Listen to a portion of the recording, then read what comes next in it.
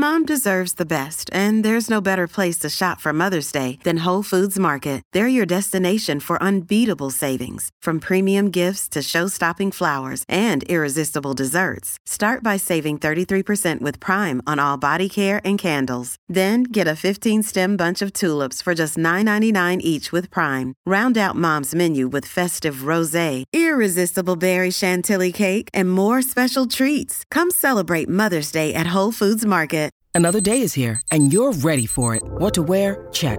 Breakfast, lunch, and dinner? Check. Planning for what's next and how to save for it? That's where Bank of America can help. For your financial to-dos, Bank of America has experts ready to help get you closer to your goals. Get started at one of our local financial centers or 24/7 in our mobile banking app. Find a location near you at bankofamerica.com/talktous. What would you like the power to do?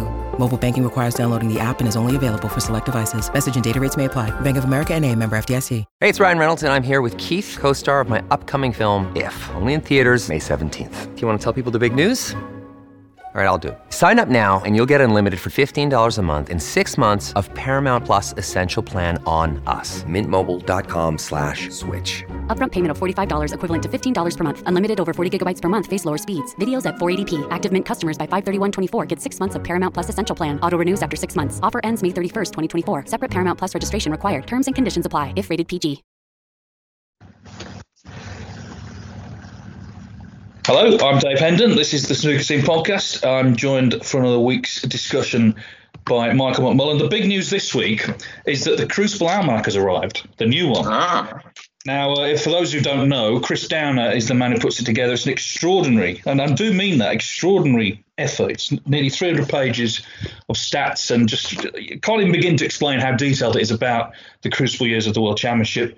And there's a pink section at the back as well, which is all the qualifying. I genuinely can't believe there's any sporting event in the world that has a more sort of definitive record than what Chris has done. And I actually think he's managed to find some new stuff this year, because there's something in this year that I hadn't seen before. It's on page 152. Farthest progression with negative points difference. Right? Now, just listen to this. Just listen to this. I mean, we're already right into it here. It says, every Crucible champion has outscored his opponents overall in winning the title. However, there have been 5 occasions where the runner-up scored fewer points than were scored against him. Graham Bell in 2004, Dennis Taylor in 1979, Joe Johnson in 1987, Ali Carter 2008, Peter Ebdon in 1996. No one needs to know that, but we do know it. But I'm going to throw one right at you here. We've not discussed this. Okay, I'll put this on Twitter yesterday, but you're not on Twitter, so you probably haven't seen it. Okay, I'm going to ask you a question. I think you'll get this. I think you'll get the answer. Right. It may not come to you immediately, but you don't have to answer immediately. Okay, so there haven't been that many. I think there's only been 8 black ball deciders at the Crucible in deciding frames. Who is the only player to have both won one and lost one? Okay. Oh, I think I know this. Well, final answer and all that. Remember who was to be a millionaire. Yeah, I'm comfortable with this, actually. Yeah, well, my first thought was Steve Davis, but I think with him, isn't he the only player to have lost 2 black ball finishes at the Crucible or something like that? Quite possible. Won one. Well, that's not the question anyway. So So I'm doing the Phil Yates thing here. I'm sorry. I don't know the answer. I've got the answer. I think I've got it. Well, before you answer, Mark Selby quite often sends me little questions trying to catch me out, and I have to say he's not very good at it because I normally answer them. But I sent this one to him; he didn't know it. Now he's very good at these things. But let's see. Go on, let's see if you know it. I do know it. It's Terry Griffiths, wasn't it? Yes, it was. Successive years as well. That's right. Yeah, Jamie Burnett and then Mark Williams the next year. Yeah. Yeah. So there we are. Much more is in the Crucible Almanac. Very hard to come by, the Crucible Almanac. It's actually used as currency in some prisons. That's how rare it is. I've got to tell a great story about Chris, and you know this story because you were there when it happened. We mentioned the Graduate the other week. The pub that is just across from the Crucible. It's become the World Championship pub, really. And when we were in there, I think it was maybe 2 or 3 years ago. And there's a jukebox kind of thing in there. And Chris came over to us. He was sitting with another group. And he said, now, see if you can spot what I've done here. I've put on, I think it must have been 7 songs in a row or something.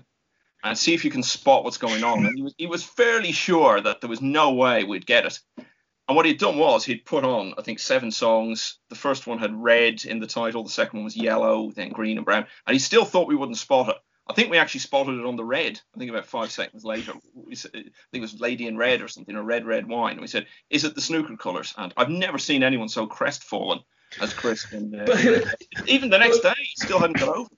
But the thing is, what else was it going to be? I mean, it's like we're at the World Snooker Championship. It's Chris Downer, this genius who's put together. I don't know if Chris listens to the podcast or not, but it's an amazing achievement, and I'm very grateful that he sent me another copy. Now then, I should say we're not here to talk about the Chris Blau this week. Our main topic will be, we're basically like politicians jumping on a bandwagon, which is the top 10 of all time list. There's some discussion last week. Barry Hearn did an interview, and then it sparked, because people have got nothing to do basically, so it sparked a day on Twitter where everyone was listing their top 10 players of all time. We're going to get to that in due course. I mentioned last week Snooker Dreams. Someone had a dream they were shaving Kyren Wilson's head, and Kyren Wilson himself this week has tweeted that he had a dream that involved him on a pedalo being chased by a killer whale. So I know. So I don't know what that means, but I don't even want to think about it really. But it just shows you that people. It's a strange time, isn't it? And people are kind of losing the plot a little bit. But having mentioned all this last week, I had a very strange dream that makes no sense at all. I dreamt I was playing snooker with Harold Wilson, the former British Prime Minister, and I've got to tell you, his etiquette was terrible. Whenever it was my shot, he was chatting, trying to put me off. So work that one out. I don't know. Something about Wilson's obviously is the theme here. Do you know what could be going? Well, there is a bit of that. It could also be going on. Wasn't he a Yorkshireman? Yeah, I think he was. Yeah. Well, another Yorkshireman who wanted to be Prime Minister but didn't quite manage it was William Hague, and of course you showed him round the Crucible. So maybe I did. Something going on there. And the thing about Kyren as well, that story about the pedalo and all that, it's very reminiscent. Again, you were present for this, I think. But remember Joe Johnson once telling this story about Alex Higgins, Joe himself, and a giant rubber duck on a boat out to sea. Think about that wasn't a dream. It all actually happened. So even more remarkable than Kyren's dream there. No, I must get Joe to tell that on a podcast, because the way Joe tells stories, like just when you think the sort of the really funny bits come in, he ups the ante considerably. Anyway, we're just yakking here. Let's get on with it. The other thing I wanted to mention was Alan McManus. He has this blog which he sort of writes now and again, and he started to write a piece every week, and it is absolutely excellent. Last week he did a piece comparing Ronnie O'Sullivan and Stephen Hendry. This week he's written about what happens behind the scenes at the ITV tournaments, which of course he's part of, and very, very informative, nicely written. I don't have the address to hand, but I'm sure you can find it very easily, and hopefully Alan will continue to write it. Of course, he, like all of us, is hoping that the snooker will resume. The Tour Championship, because we're supposed to be at back in, March now, wasn't it? And we're waiting to see. There's been a few developments. Barry Hearn did an interview with our friend Nick Metcalf from the Metro, in which he said, Barry, this is, he's 90% certain the World Championship will happen. Now, I'm sure Nick can confirm this. I think the interview was done before the announcements on Sunday by Boris Johnson. So whether that will affect it, I don't know. But I do know, I'm just speaking to people, WST, that they are working hard at the moment and very confident they can get snooker on. At the moment, according to the new regulations, the earliest sport in the UK can resume is June the 1st. Of course, the Tour Championship and the World Championship at the moment are scheduled for July into August. Obviously, it's dependent, I guess, on whether the rate of infections is kept down. Interestingly, though, yesterday, the government furlough scheme, paying people's wages, was extended until October, which suggests that, they're not necessarily confident that things are going to drastically improve in the next few months. So it may be a slow process. We keep our fingers crossed. I'm told there may be some announcements in the next week or so we may discuss those next week.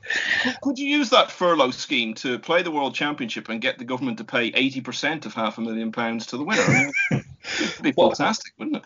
I'll message Rishi Sunak in a moment. Of course, no one had heard of until about 2 months ago. But he's the most famous person in Britain. The other thing as well, just my take on it from a very simple point of view, the big one that everyone's talking about is the Premier League football, and I mean that's the one that's in the headlines every day. Surely the fact that it's even being talked about as a realistic possibility that the Premier League football could come back, surely that means snooker must be doable, because I mean surely football would be much, much, much more hazardous in terms of the nature of the sport it is. So if that's even being considered as a possibility, surely snooker's going to be back on soon. You would think anyway, but we'll see. Well, Barry said, and let's be honest, he's got a slight vested interest. He said the two sports that he thinks are best suited to coming back behind closed doors are snooker and darts. Now, obviously, he runs both. He runs both of them. But actually, you can see his point. Football is a physical combat sport. Rugby union are talking about coming back, which is even more physical. It's going to be hard for those sports. I think snooker, I think, is more controllable, but it's got to be safe. This is the point. We don't want to come back and something awful to happen.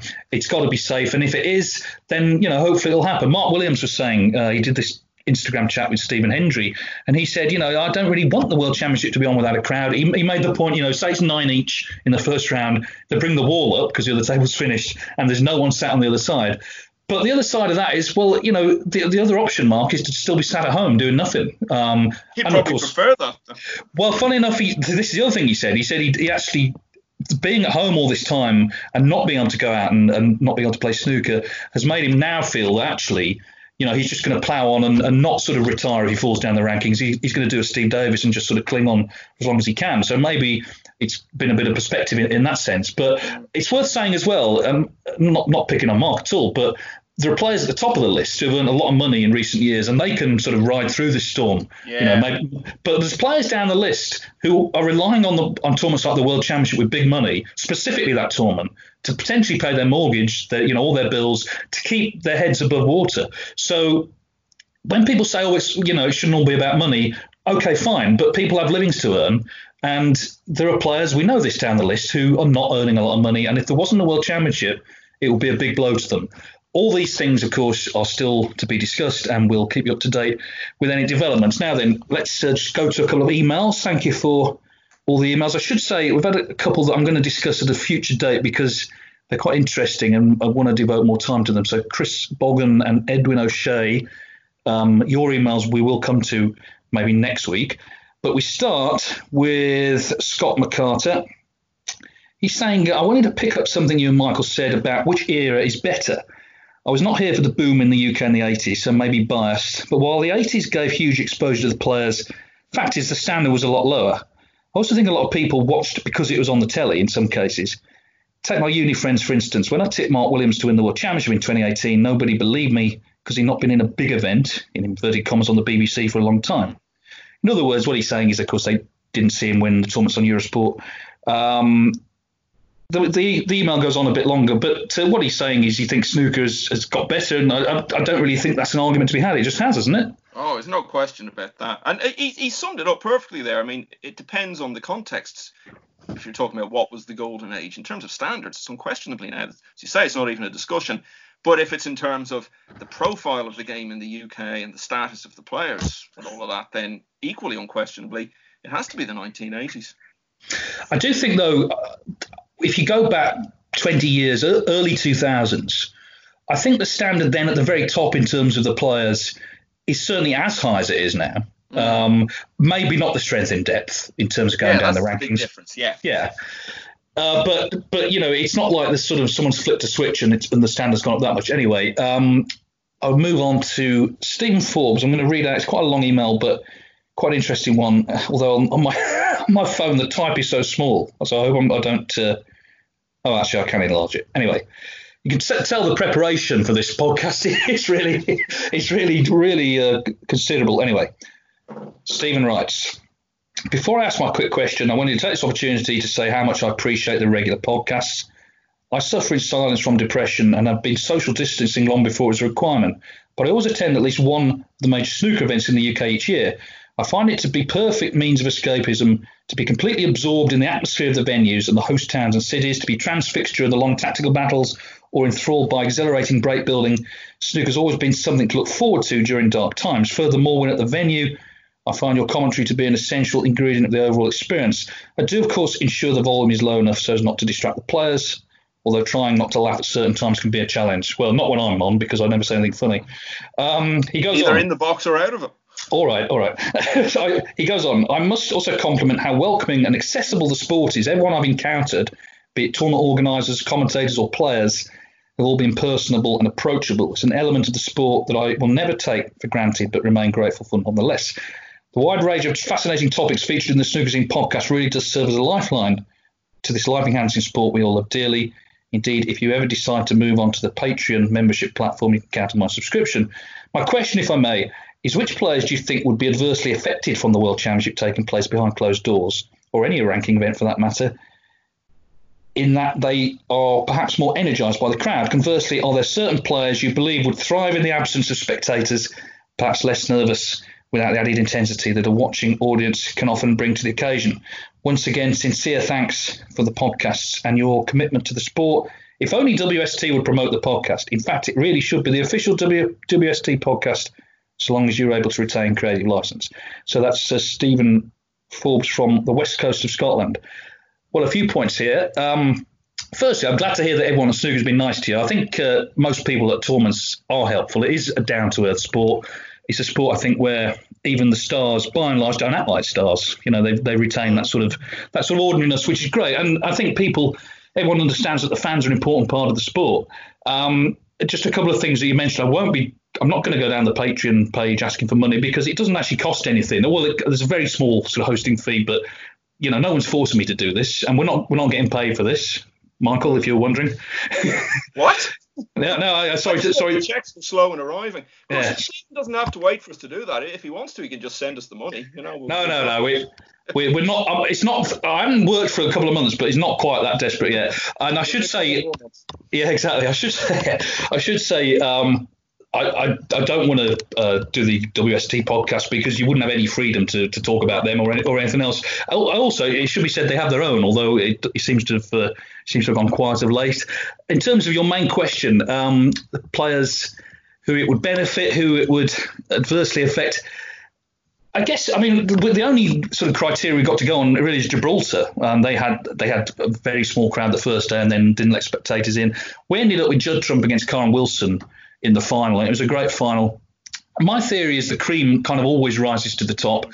It may be that the debutants who, coming into the Crucible, you know, have had, in years gone by, I've had that sort of, I guess, dread and fear and excitement and adrenaline. I remember Ken saying when he played Steve Davis on his debut, he said, I was 4-0 down and I was just looking around the venue. I wasn't even concentrating on the match. Maybe that would go away without the crowd. So maybe it would, in theory, favour newcomers. But you could also argue, I guess, that the seeds the top 16 seeds are always bang under it in the first round, playing the hungry qualifiers.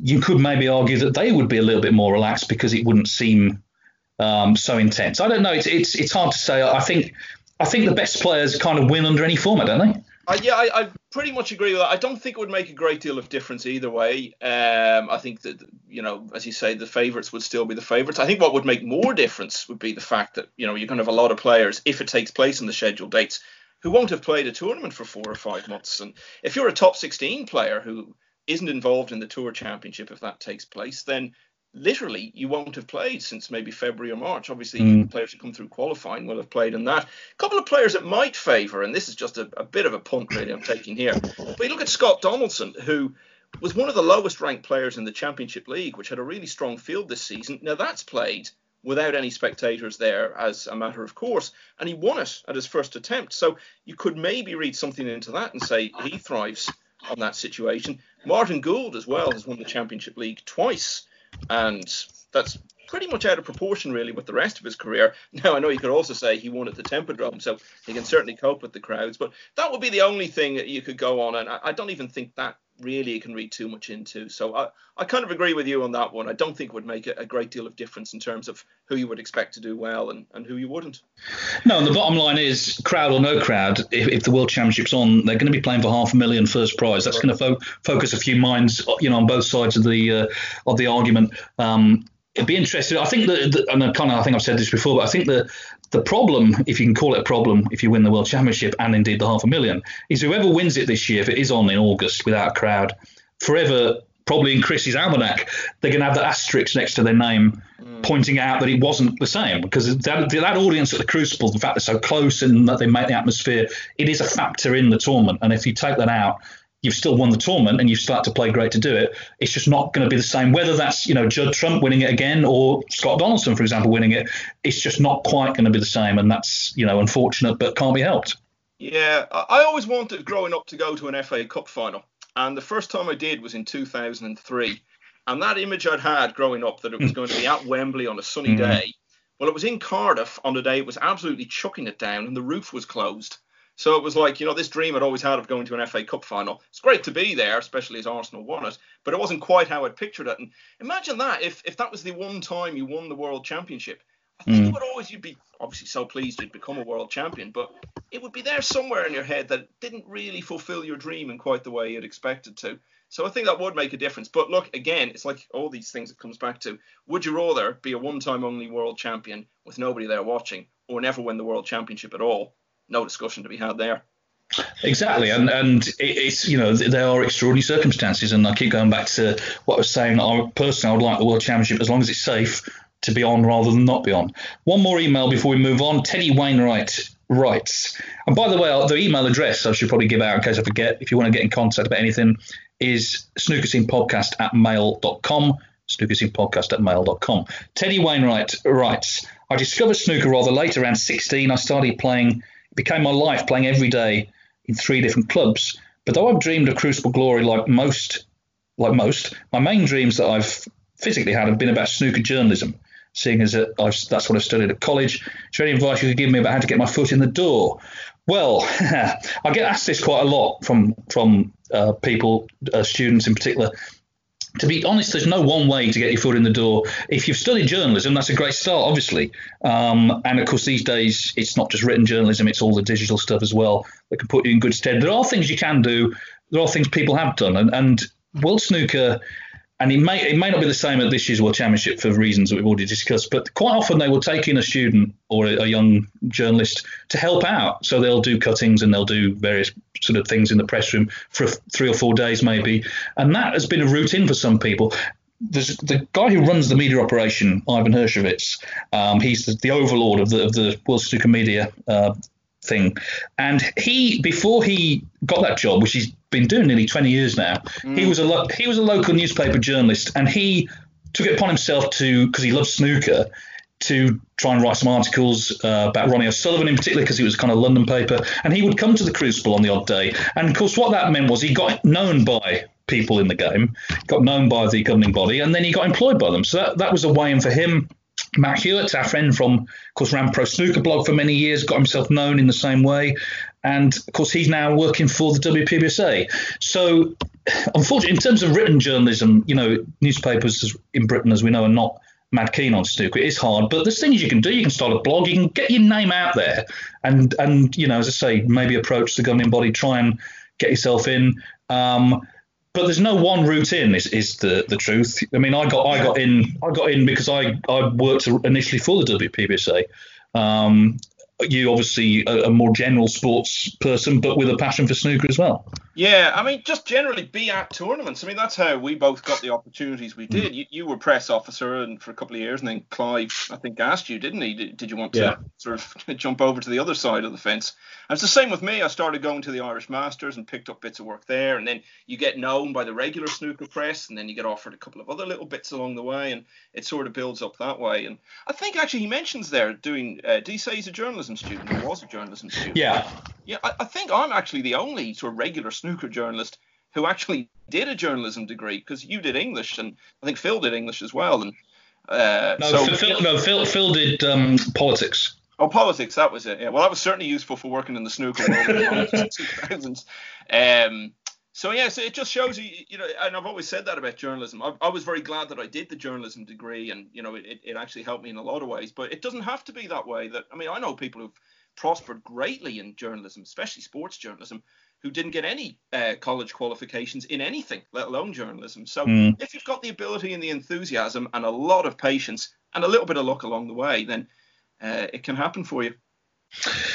Absolutely. Good luck, Teddy. Now then, before we move on to our main topic, now this is a real tweet. You can look it up. It sounds, because people know I've got a bit of a thing about the Triple Crown, so-called Triple Crown.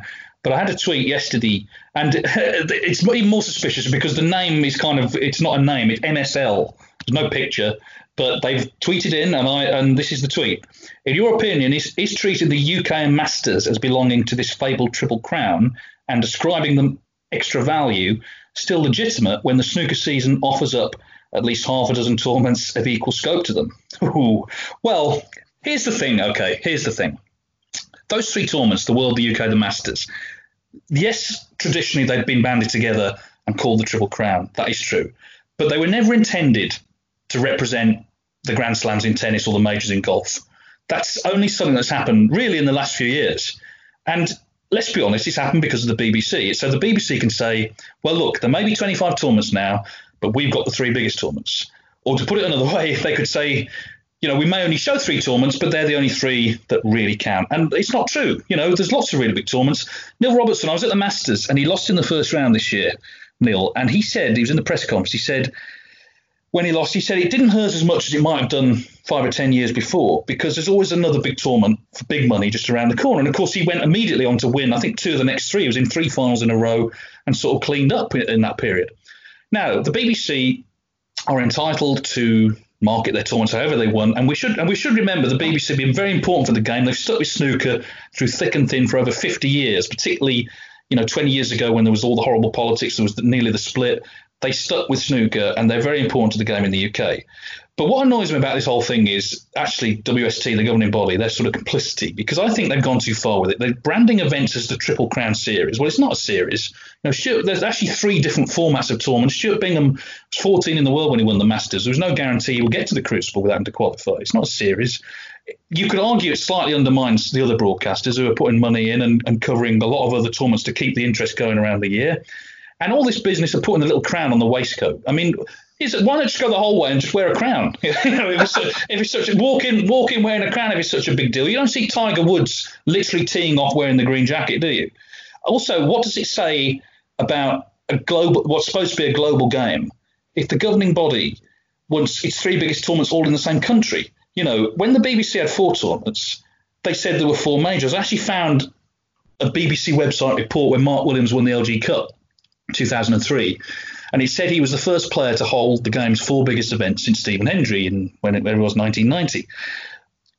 All of a sudden they've got 3, so it's a Triple Crown. If they had 2, it'd be the double, And all that's fine. If that's what the BBC how they want to market their events, of course they're absolutely entitled to do that. Put money in, they're entitled to do that. I'm just mystified why everyone else goes along with it. Seems to me these days you can sell anyone anything if you mention it often enough. And that's not to deride the achievement of winning the tournaments. Great achievement to win these tournaments. They've got a lot of history. They're big events. The point is, winning any tournament is an achievement, and more tournaments have come on board that are worth winning, not just those 3. So earlier on in this podcast, we were starting a groundswell of public support for this to become the official World Snooker podcast. About 10 minutes that lasted. It's completely out the window now. Yeah, I agree with what you say. I think it's the ultimate compliment, actually, to the quality of all the other events that people have felt the need to do this. You know what I mean? Because I think it's a recognition that there are so many other great events now that there's been this attempt to set them apart. I think it would have a lot more credibility if the UK still had the pre-2011 format. It's hard to see now, apart from the obvious history, how the UK is better than or even equal to some of the other tournaments outside of it. So it's a very fair point, and I think it's just something that's been said so many times now that people sort of assume it's something that's been around forever, but it absolutely hasn't. And there have been various attempts to do this over the years, and I think it was when Peter Middleton was in charge of what was then the WPBSA, or maybe WSA as it was at the time. He decided there were going to be 4 Grand Slam events, and I don't think the Masters was one of them. And I'll tell you what was one of them was whatever the tournament in Thailand was called at that time. It might have been called the Asian Open, Thailand Open, whatever. And he gave those events extra points. Which, there was no real reason to, because there was no particular reason why that tournament in Thailand was any better than, say, the Welsh Open or whatever. And that was a very short-lived thing. A season or 2 went by and everyone sort of forgot that happened. And now there have been attempts to sort of compare it. I think it was like when Ronnie got to maybe 18 Triple Crown events, as it were, and people were saying, he's level with Jack Nicklaus, and he's a few behind Serena Williams. I mean, as Clive says, how many apples make an orange, So it is a bit contrived, but it's something that seems to be here to stay, largely because the governing body are now very much behind it all, as you say, with the whole Triple Crown series. And it's something that even the players talk about now in that sense. But look, we'll come back to what Ronnie O'Sullivan said the morning after he won the World Championship for the first time. He had won a lot of other big events. He'd won the UK a couple of times. He'd won the Masters already. The way he put it, in snooker, there's just one The Business tournament. And that is the thing. You can try to put these groups together of these are the standout events. It's the big three, the big four, whatever. Ultimately, there's one real true standout event. The Masters is coming on a huge amount. It's got its unique format, the brilliant setup it has now, and the fantastic crowds at Alexandra Palace. But as I say, it's hard to see now why the UK anymore should be included in that. And I think people who really follow the game, that they do understand that actually all of these tournaments are significant to one degree or another. And it certainly isn't just about the big three. And I think if you asked most players, would you like to win sort of 2 home nations events or, maybe one UK, they'd probably rather get the 2 titles. So something maybe to ask the players about at the time, how they feel about it. Yeah, Peter Middleton, by the way, who used to he briefly ran the WPSA. Yeah. It transpired he was a former spy. That's right. Which is a whole other topic. Listen, I maybe go overboard a little bit, but it annoys me a little bit because I work on pretty much every event, and they're all hard to win. They're all in their own way special. And I just feel when you get to one of the BBC events, it's kind of, I don't know, it's elevated maybe a little bit too much. But anyway, people will have their own views. If you disagree, if you agree, whatever, get in touch and tell us where we're either right or wrong. Now then, where are we now? We've been going half an hour, so it's time to get into the main topic of the podcast, which is this business of the top 10. So Barry Hearn was asked, I think, by Eurosport last week to name his top 10 players. It seemed quite a personal list. He was just saying players that I think that he liked to watch. And this is the thing. So we're going to do our own top 10s. Yeah. But it's important to clarify what our criteria actually is. For me, it's the greatest players of all time, the 10 greatest. The main part of that is the actual achievement of what have you won. That's the main thing. Obviously, other things come into it as well. Influence and importance is part of it. Also, special circumstances, maybe where you've come from and what you've achieved. But the main thing is achievements. I think we're all sort of drawn naturally to the eye-catching players as well. Maybe they get extra points, but it's not the 10 players, for example, that I'd most like to watch. If it was, I'd put Tony Drago in there. Equally, it's not the 10 players who I like most as people. It's not about that. It's about the careers. It's hard to compare eras. At the end of the day, people get very angry about this stuff. It was quite an intense discussion last week. At the end of the day, it really is just a pub argument. Of course, at the moment, we can't go to pubs, so we're having to do it. We're having to do it on this podcast. So I'm going to start. I'm going to do it in reverse order, 10 to 1, very briefly. Explaining why. But here's the thing about this argument. Actually, personally, I think the top 5 is really easy to come up with. I think the top 5 players in some order, the order is up for grabs, and we'll get to it in a moment. I actually think if those 5 are not the top 5, then maybe have another look. But anyway, here's my top 10. One final thing to say before I launch into it. Always with these things, it's about who you've left out. That's the first thing anyone says is, why not so-and-so? The answer to that is because I'm about to pick 10 names, not 15. So these are the 10 I've come up with. Number 10, Jimmy White. Jimmy White's career obviously has, in recent times, come to be defined by not winning the World Championship. Jimmy White won 30 tournaments of various types, big and small, Masters included, UK Championship, 10 ranking events. And for a period of a good few years, he was probably the second best player in the world behind first Steve Davis and then Stephen Hendry, of course. And of course, being second best player in the world, when you get to the Crucible, means you're going to be runner-up. I think the World Championship maybe throws too big a shadow over the rest of the sport. And okay, he didn't win it, but he got to 6 finals. That's not bad going. And he was a fantastic player in his day. He was one of the first players to really entertain in sort of important moments in matches. He was the Judd Trump of his day, I guess. And yeah, he's in my top 10. We did a thing last year, myself, Alan McManus and Hector Nuns for World Snooker on their YouTube channel, where we had to pick the top 10 of all time. They gave us 20 names we had to pick from those. And Jimmy was wrestled out by the other 2. Well, I'm wrestling him back in. He's at number 10 for me. Number 9, Neil Robertson. Now, Neil has won, I think, 18 ranking events. He's won at least one tournament every year since 2006. He's come as well from Australia. He didn't have the sort of traditional British upbringing with all the tournaments and all the clubs and everything. And he has achieved beyond his wildest dreams, really. World champion, he's been world number 1. What hasn't he won of any importance? And I think coming from another culture and making it in the way he has kind of enhances his status as well.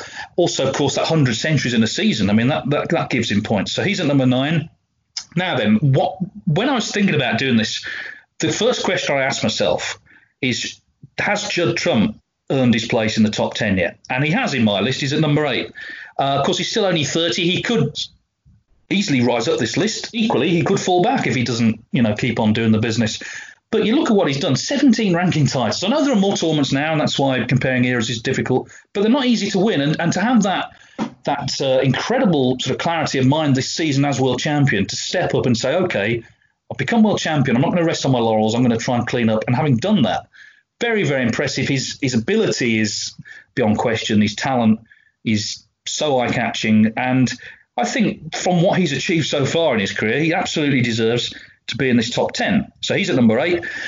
Number 7 is Ray Reardon. Now, obviously, he played in a different era with fewer tournaments when the game was different and the standards, you could argue, were not as high. But he was the best player by far of that era. He couldn't have done much more. He won 6 world titles. He also won a lot of kind of the smaller tournaments that have been long forgotten. He was, people talk about Alex Higgins in that era, understandably as the most exciting player.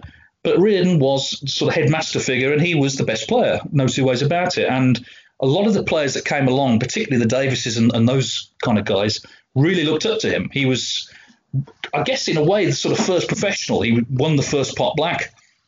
And in that era, he was the best player. So he gets in at number 7. Now, the next player, this was actually, he could have got in the top 5, but he's at number 6, Mark Selby. 3 world titles, all the rest, world number 1 for 4 years.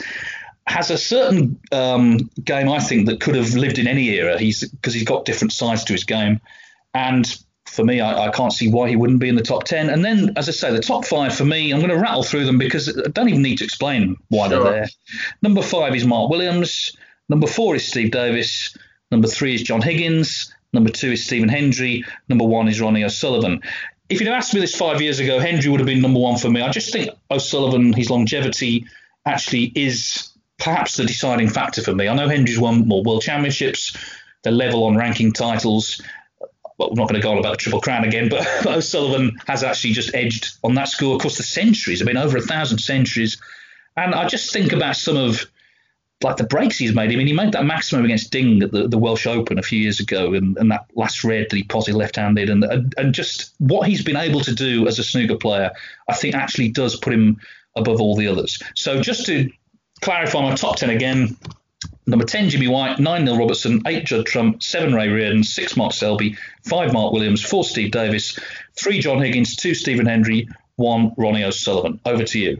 Yeah, well, we've actually got the same 10 players, which I thought might happen, but they're in a different order. And we didn't originally because I'll say that I had Ding Junhui at number 10.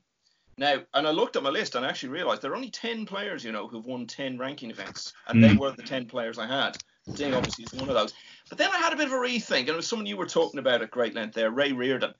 There's absolutely no doubt if there'd been anything like the same level of ranking event action in the 70s as there was in the 80s, Ray Reardon would easily have won 10 ranking events, probably 20 or 30 in fact.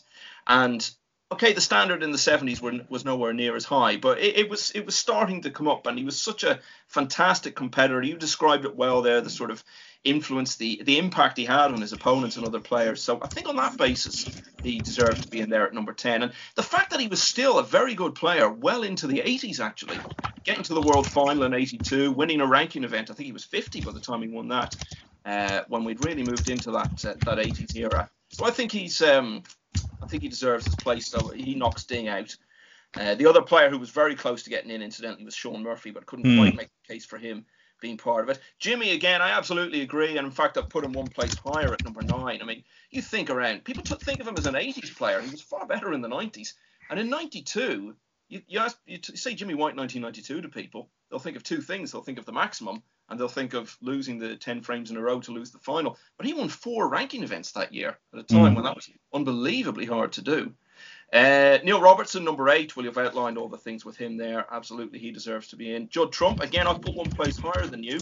I've got him at number 7. And you said if you've been doing this list 5 years ago, you would have had Hendry at number 1. I'll predict now, if we're doing this again in 5 years' time, hopefully the lockdown will be over by then.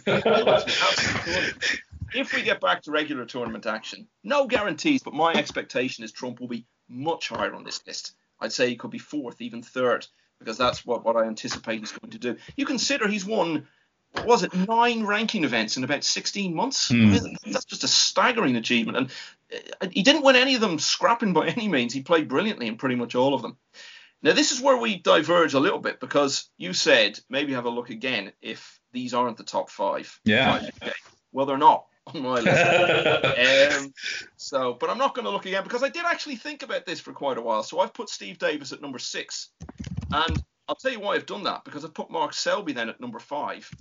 I just think Selby is a player who is very, very like Davis in the way he plays the game. Brilliant all-round game.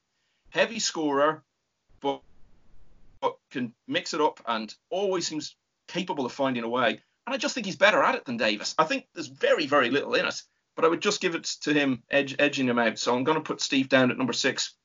Mark Selby then at number 5. Mark Williams, number 4. Put him there again. I've just moved Williams and Selby up ahead of Davis. John Higgins is number 3. This is an interesting one. I think if you got anyone who knows what they're talking about to do this, the one that would be a constant is John Higgins would be number 3. Because nobody thinks he's as good as Hendry or O'Sullivan, and everybody thinks he's better than everybody else in the game's history. So he goes in there at number 3, and I would agree he's not as good as Hendry or O'Sullivan, but he's not that far behind actually. Then this is the really controversial one, and I know it's almost seen as thought crime to say it nowadays, but I'm putting O'Sullivan in at number 2, a very, very, very close runner-up to Stephen Hendry. And to me, I still just put Hendry at number 1 because, the reason I think Hendry still holds that record, he got the 7 world titles playing the way he did with magnificent mental strength, saw him through on so many occasions. I think the reason O'Sullivan hasn't got the 7 is because he doesn't have the same mental strength. We've seen him crack at the Crucible a number of times. 2006 against Graham Dott, he cracked there. I think he definitely cracked under the pressure of Mark Selby coming back at him in 2014. And the most obvious example to me, and there have been quite a few of them in recent years, was against Ali Carter a couple of years ago. I think Carter completely got to him, and that was why he lost that match. And that, for me, is just the one thing that makes the little bit of difference. People talk about the centuries a lot, and the 1,000 centuries. It's just a ridiculous achievement, absolutely.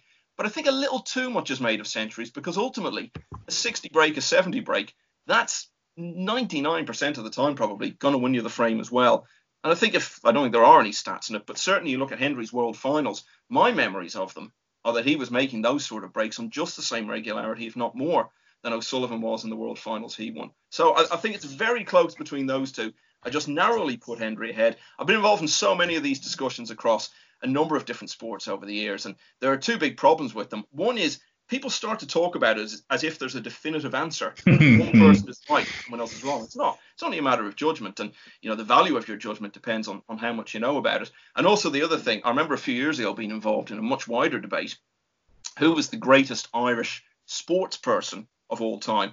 And it was going along quite well, and it was developing into a good discussion. It was happening over a dinner at a friend's birthday. And we got about 3 minutes into it, and then one guy sensed he was losing the conversation. So he started to impose these sort of arbitrary rules on the debate. He then declared himself the winner on the basis of those rules. So it's only ever an exchange of views. There's no definitive answer. I mean, what sport could you point to and say that there is one person who is definitely, indisputably the greatest of all time? You could say Federer. Some people might say Djokovic because he's won almost as many major titles and has maybe won them in a harder era. That's an argument you could make. Even in darts, I've heard it said that Van Gerwen has actually taken darts to a higher level than Phil Taylor did. So people will make that argument. It's very, very difficult to come up with a definitive greatest in any sport. Ultimately, all you can do is rely on your experience and your judgment. And anyway, it would be nowhere near as much fun if there was a definitive answer, because the whole point of it is to exchange views, and those are our views. So just run down the top 10 again, starting at 10. 10 Reardon, 9 White, 8 Robertson, 7 Trump, 6 Davis, 5 Selby, 4 Williams, 3 Higgins, 2 O'Sullivan, and 1 Hendry. One of the reasons this kind of discussion that I sometimes don't like is it sometimes comes down to people actually doing the opposite of what they should be doing, which is what they should be doing is celebrating these players. Quite often they're finding reasons to sort of downgrade one of them. Sure. We're talking here about the pantheon of greats. Here's an interesting thing, though. So we came up with the same 10 players in different orders. These 10 players, actually, and I found this out after I wrote my list out, these 10 players are actually the top 10 players in terms of most titles won of all stripes, ranking events and everything else. Even Reardon actually is in there. He's won 24 tournaments of various sorts.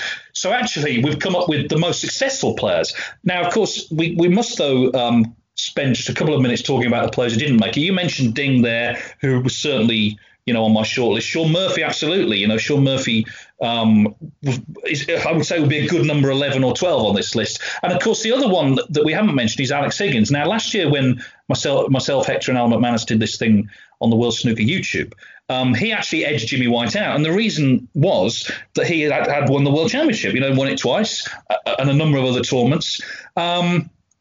People may be interested to know, though, why he's not in your top 10, and indeed mine.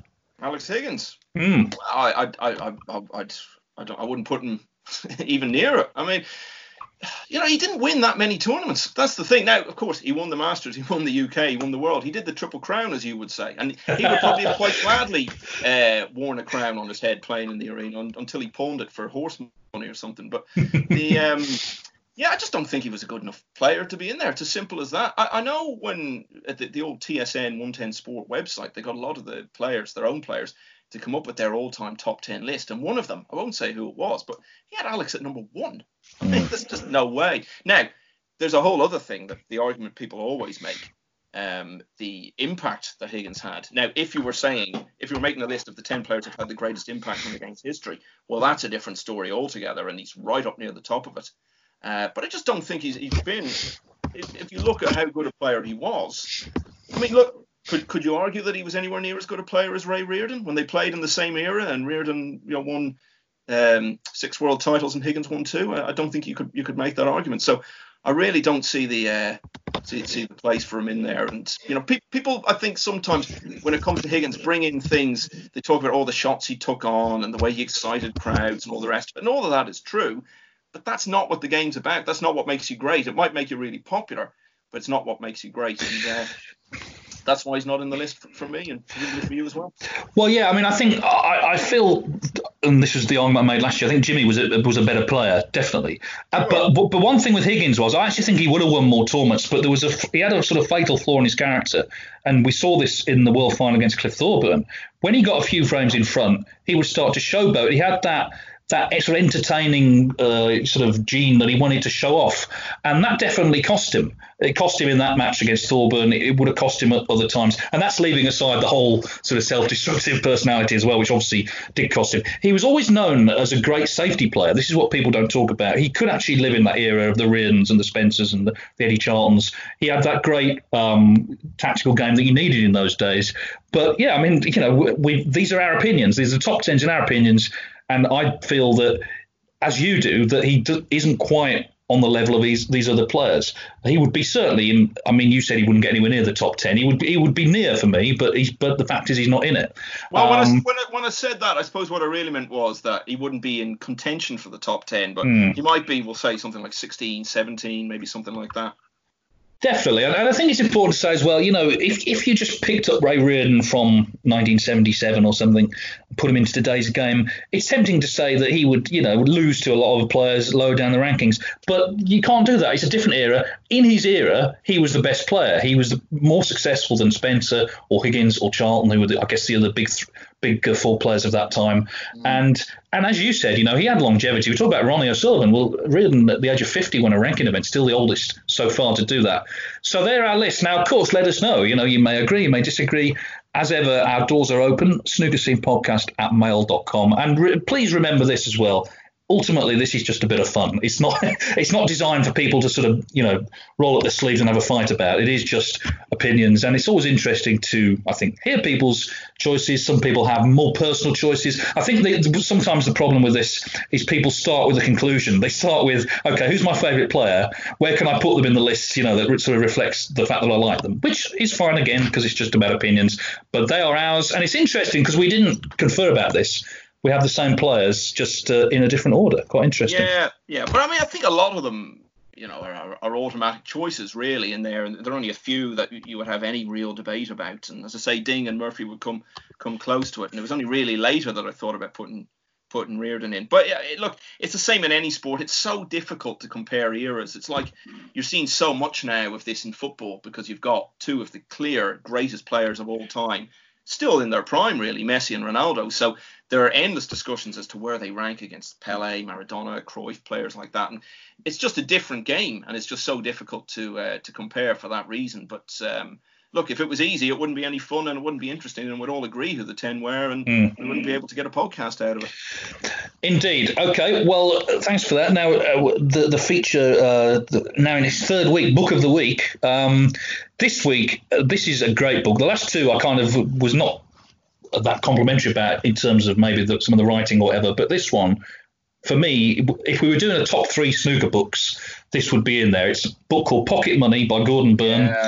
Yeah. Faber and Faber, 1986. Gordon Byrne was a fantastic writer. He had an interest in snooker, but he wasn't a snooker journalist. He was just a great journalist, full stop. And he spent a year on the circuit, 1985, 86. And if you're I mean, obviously this is over 30 years ago now, but if you're interested in what goes on behind the scenes, this is the book for you. All the characters, all the kind of exactly that, what goes on backstage. Because for me, like, obviously, you know, I've worked on the circuit, and for me, a lot of my memories of tournaments are nothing to do with the snooker. They're to do with things that have gone on, you know, backstage in bars, whatever. I mean, no names, no pack drill, but I mean, there was a tournament where one of our friends was literally chased down the street by a former world darts champion because he'd upset him. You know, those are things you remember from tournaments rather than who beat who in the quarterfinals. And Gordon Byrne brings a lot of that to life in a very vivid style. Obviously, Barry Hearn and Steve Davis are featured a lot. Clive's in there as well. Lots of the characters from that time. Of course, it ends with Joe Johnson becoming world champion. It's just a really well-written book.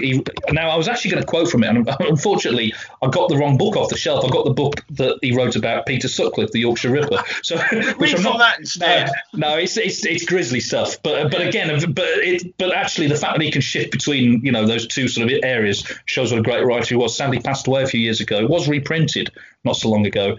And well, you've read it, right? Well, I've got it in my hand right now. Okay, wow. You read from it then. Yeah, I knew it's here somewhere, and I just reached out my left hand, and there it was. And I'm looking at it now. It's a fantastic book, absolutely. So well thought of at the time. And on the back cover of it, certainly the edition I have, it's 1, 2, 3, 4, 5, 6, 7, 8 tabloid newspapers, every one of which has a lead story on the front page about snooker.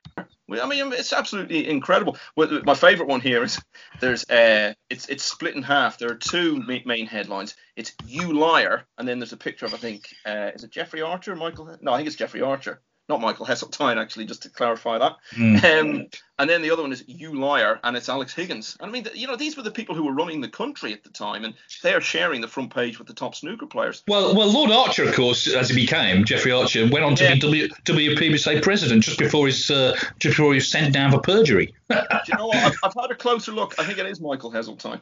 Okay. But I don't think it's him actually being called a liar. I think he's saying that someone else is. So there are stories about Kirk Stevens, Ray Reardon, loads about Alex Higgins, as you can imagine. But it was brilliantly thought of at the time, and rightly so. Donald Trelford, who was the editor of The Observer, had done one the season before called Snookered.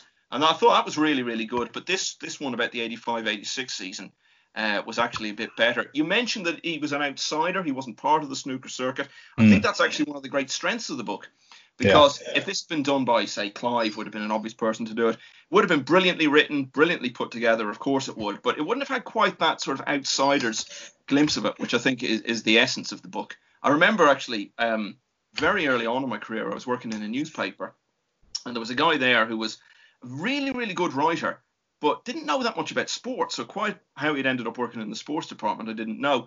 And I figured out early on the reason he survived was because he saw the sports that nobody else in the office claimed to be an expert on and claimed to be an expert on those himself, which was his way of surviving.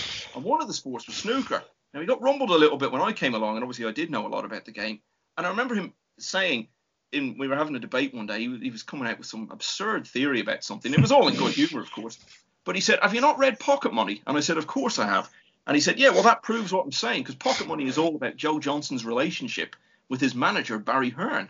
Have you read Pocket Money? because Barry never managed Joe, and the book is only about Joe at the end anyway when he wins the World Championship. I'd recommend both of those books, but absolutely, Pocket Money, fantastic, and there was huge publicity surrounding it at the time. And if you were looking to sort of sum up that era in snooker that we always talk about, the best way to do it would be to read that book. Definitely. So it's Pocket Money by Gordon Byrne, available from wherever you get your books from. I'm sure you can find it online if you haven't read it already. Okay, well, that concludes the business for this week. Just to remind you, though, if you want to comment on anything we've said or suggest future topics for discussion, and we have got a few, as I mentioned earlier, that we can talk about in future weeks, you can email us at snookerscenepodcast@mail.com, and we will read through those and continue in these strange circumstances during the lockdown. I guess looking forward to, because we're sort of mid-May now, we're about midway between where the Tour Championship was supposed to happen and where it is now supposed to happen, if that makes sense, in July. There's sort of that light at the end of the tunnel that everyone is holding on to now. It still may be that things deteriorate and we can't hold those tournaments. But I don't know about you, that in terms of sort of keeping my sanity going, I am actually looking to those events as we get nearer and nearer. If we get into June, it'll be next month when the snooker will be back. Are you there? Yeah, we seem to have lost Michael. Yeah, sorry, you did cut out there for a moment. I got the gist of what you were saying. Yeah. I often wondered what it would be like to be a person, whose life wasn't built around sport, to not have those landmarks. This is when the football season ends. This is when it starts again. This is when the Open is. This is when you have the Masters. This is when you have the Crucible. So now I know what it's like to live life that way, and it's horrible, isn't it? I mean, it's it's not. It all sort of just rumbles on. You need to have these signposts in your year, or certainly I do anyway. And absolutely, I mean, we're all just desperately hoping that that something happens soon, but.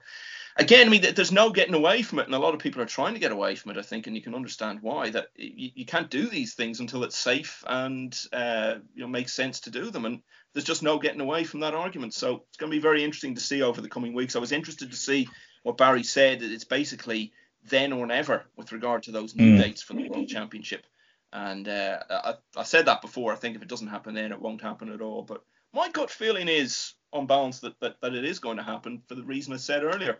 That, if you're even talking about football and rugby, then surely snooker is no problem within that context. But as you say, the qualifying now, that could be the big issue.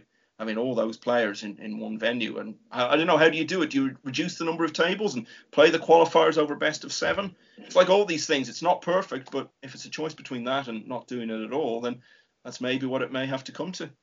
Well, I think possibly by the time we meet again next week, we may have a few announcements possibly, or maybe just a bit of meat on the bones. In the meantime, we've been going nearly an hour, so we better stop now. But thanks for listening. We will return next week. Sports Social Podcast Network. Step into the world of power, loyalty, and luck. I'm gonna make him an offer he can't refuse. With family, cannolis, and spins mean everything. Now, you wanna get mixed up in the family business. Introducing The Godfather at ChumbaCasino.com. Test your luck in the shadowy world of The Godfather slot. Someday, I will call upon you to do a service for me. Play The Godfather now at ChumbaCasino.com. Welcome to the family. No purchase necessary. VGW Group. Void where prohibited by law. 18+. Terms and conditions apply. Step into the world of power, loyalty, and luck. I'm gonna make him an offer he can't refuse. With family, cannolis, and spins mean everything. Now, you wanna get mixed up in the family business. Introducing The Godfather at ChumbaCasino.com. Test your luck in the shadowy world of The Godfather slot. Someday, I will call upon you to do a service for me. Play The Godfather now at ChumbaCasino.com. Welcome to the family. No purchase necessary. VGW Group. Void where prohibited by law. 18+. Terms and conditions apply.